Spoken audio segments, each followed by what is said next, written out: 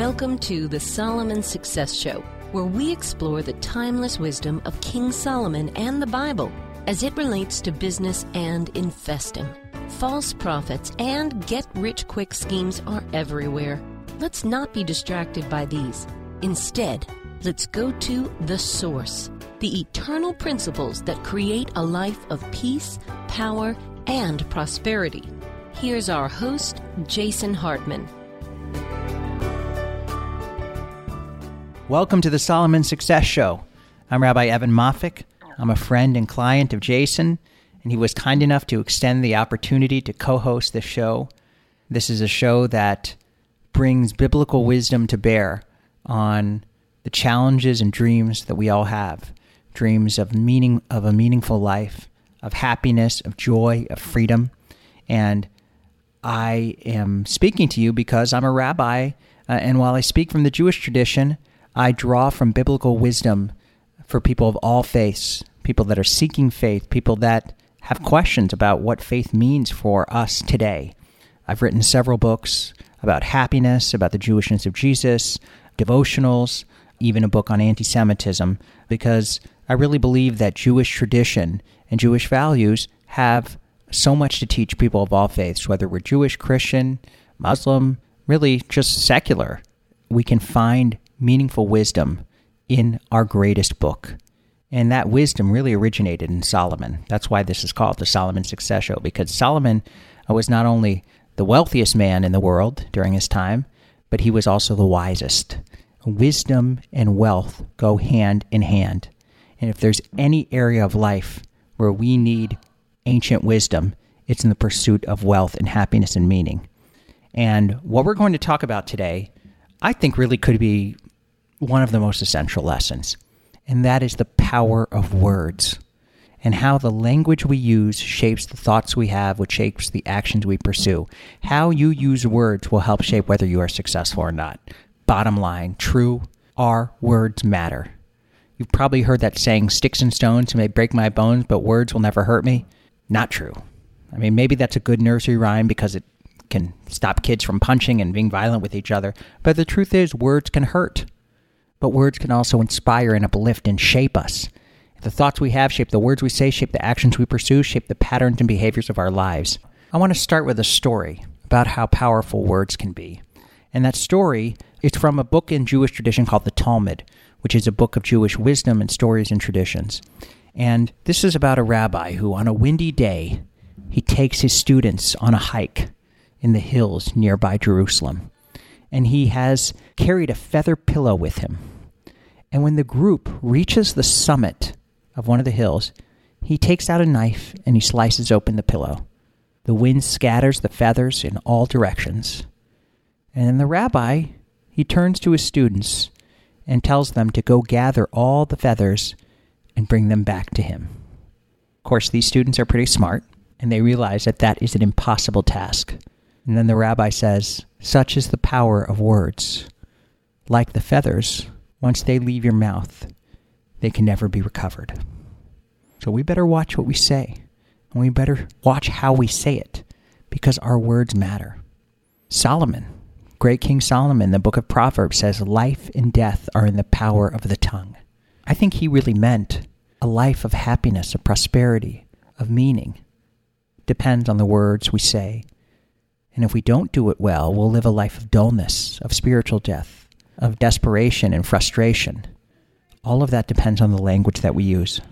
I don't know where I saw this quote, but it said, thoughts become words, words becomes actions, actions become patterns, and patterns become you. So the words you say shape the person you are.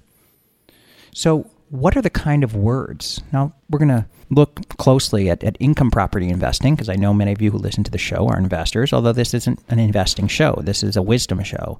But many who listen, because you're coming from Jason, are really understand income property and real estate. And Jason, even just the words I'm using, income property, Jason talks a lot about how we're really not interested in real estate. We're interested in income property. Income property, because when you hear the words real estate, you think appreciation and growth and speculation. But what we're really interested in is an income property that you buy that makes sense the day you buy it. So simply using those words, income property, instead of real estate, shapes the way we think and shapes the actions that we pursue. Also, Robert Kiyosaki, of course, wrote Rich Dad, Poor Dad, one of the greatest selling personal finance books of all time. He talks about the power of words. And he said, instead of saying, I can't afford it, we should say, how can I afford it? Kiyosaki said, I can't afford it shuts down your brain. It doesn't have to think anymore. But asking the question, how can I afford it, opens up the brain and forces it to think and search for answers. Oh, just one small tweak in how we use language changes our mindset. It's really remarkable. You know, one of the biblical principles, and this I think is probably unique to Judaism, this teaching. In Genesis 1:26, it says, God created human beings, B'Tselem Elohim, in the image of God. Now then, the Jewish sages ask a very important question. What does it mean to be created in the image of God? And they offer all kinds of answers. Maybe it means that we're creative, just like God is creative. Could mean that we have a soul, and that soul comes from God. God breathes that soul into us, and so that's what it means to be created in the image of God. And these are all possible answers. We don't have a definitive answer. But one rabbi offered this interpretation. We're created in the image of God because we can use language like God uses language. We can speak as God spoke. Remember, how did God create the world? God said, let there be light, and there was light. God said, separate the lights from the earth. And so God speaks the world into being. And like God, we use words to speak, to create. In Judaism, the way we consecrate a marriage, a bride and groom come together. When the groom says to the bride, the Hebrew words, Harei at mekudeshet li, by this ring you are consecrated unto me as my wife, according to the laws of Moses and Israel. Once a groom says those words, they are married. Their legal status has changed. Words have an impact. It's incredible. So we need to take seriously how we speak, what we say. One really important overarching truth, I'm going to give us 5 tips for using language, but one, I think, overarching goal should be to use language of abundance. This is what Robert Kiyosaki talks about. This is what Jason has talked about. Jason has talked extensively about the power of visualization. And visualization is based on using vivid words, words that paint a picture, create an image in our mind. We're living an abundant life surrounded by smells of rosemary and beauty, and we hear the sound of the ocean, and we feel the breeze as we walk through the ocean. Painting that image, using those words, helps bring our minds, our behavior closer to realizing that image. Our words matter. You know, people say a picture is worth 1,000 words, but 1,000 words, or even 10 words, can paint a very vivid, beautiful picture. And sometimes the most vivid pictures come from the words that we use. Also, and I think this is also pretty important, we need to use our words carefully so that we can see when other people are trying to manipulate us with words. If you're in the real estate business, you know that there's some great salesmen out there, salesmen and saleswomen, who can paint beautiful pictures with words designed to sell us something. So we have to be aware. You know, words are extremely powerful, kind of like fire. You know, it can warm you, but it can also burn you. So we have to be aware of the power of words and analyze words and know when they can be abused also. You know, words and deeds go hand in hand. If somebody's all talk and no action, we know that they're using words almost superficially to hide something. So knowing the power of words also is a cautionary tale. But how do we use words wisely? Here are my suggestions. I've got a lot of them, but I'm just going to start with a few. Try to use words of kindness. You know, kindness. I talk about this in the book, The Happiness Prayer, and I've talked about it with Jason. Kind words can make a huge difference. We never know what someone else is going through. We never know if they've just experienced a death in their family, if they're going through a divorce, if they're living paycheck to paycheck and having a difficult time. When we speak and interact with others, use words of kindness. And not just when we speak and interact with acquaintances or strangers. When we speak and interact with our family, our spouses, our kids. There's a great psychologist, Robert Gutman, and he said, every interaction is an opportunity for kindness.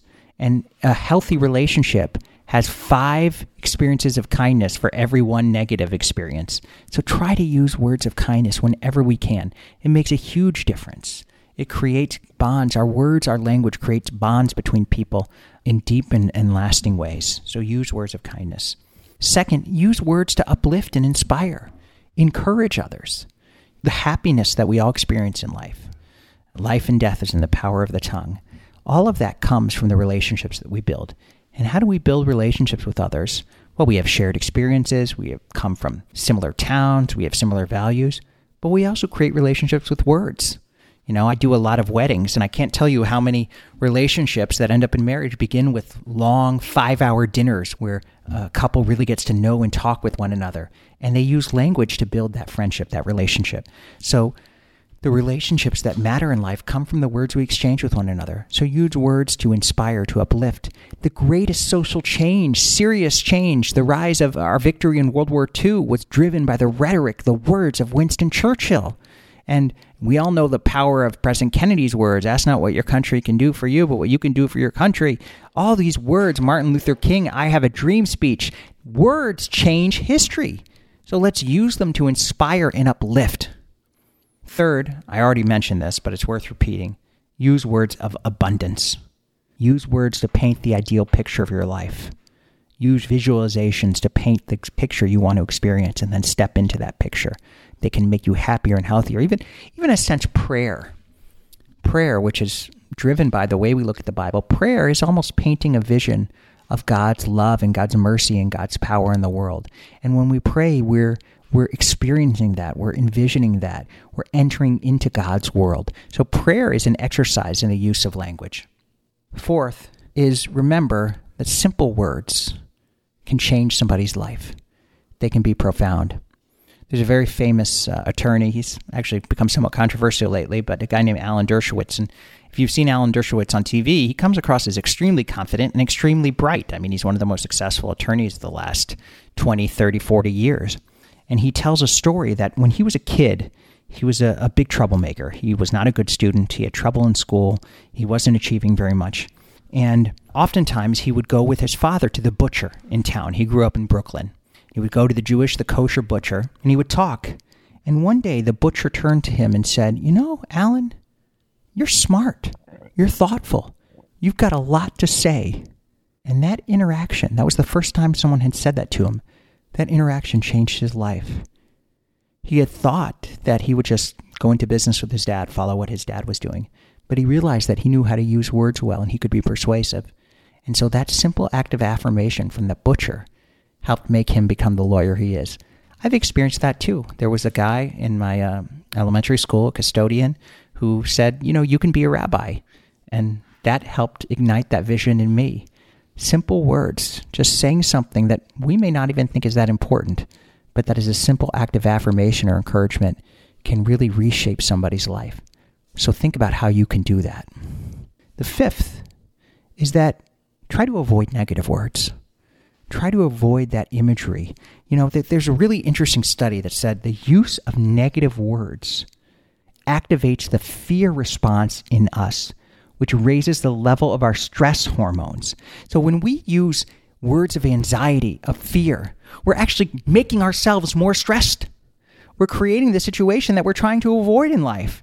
You know, when we become too negative, we become edgy, and then we become more angry and more edgy.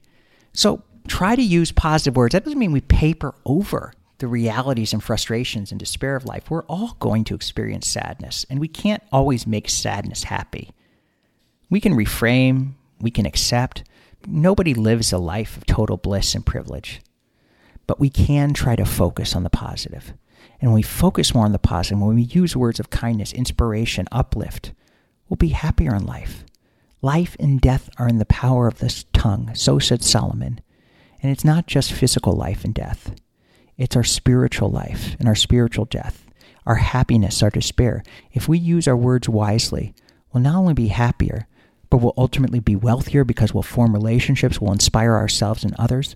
We'll have the freedom we yearn for as we paint the picture of the life that we want to live. We could talk about this topic all day, but if you want to leave some kind words for me and for this show, please go to iTunes. It'll take you less than a minute, and it'll really uplift and inspire me. So you can start and act on this show right now. Again, it's a little self-serving, but I'm shamelessly asking you to share some kind words about this show. Just go to the iTunes page for the Solomon Success Show, leave some kind words. Hopefully this episode can inspire you to use words more wisely in your own life. And we're going to return to this topic because there's so much more I can say. I've given many sermons on this, and people have told me it's been impactful in their lives. And I think all the time about how we use words to live a more meaningful, appropriate life. I'm Jewish, so the Gospel of John is not something that's part of my canon, but isn't the Gospel of John, it opens with, in the beginning was the Word, and the Word was with God. So the Word makes a huge difference. The words we use shape the trajectory, the purpose, the happiness we experience in life. So leave some kind words for me on the iTunes page and start leaving some kind words for everyone in your life. Shalom. Thank you so much for listening. Please be sure to subscribe so that you don't miss any episodes. Be sure to check out the show's specific website and our general website, hartmanmedia.com, for appropriate disclaimers and terms of service. Remember that guest opinions are their own, and if you require specific legal or tax advice or advice in any other specialized area, please consult an appropriate professional. And we also very much appreciate you reviewing the show. Please go to iTunes or Stitcher Radio or whatever platform you're using and write a review for the show. We would very much appreciate that. And be sure to make it official and subscribe so you do not miss any episodes. We look forward to seeing you on the next episode.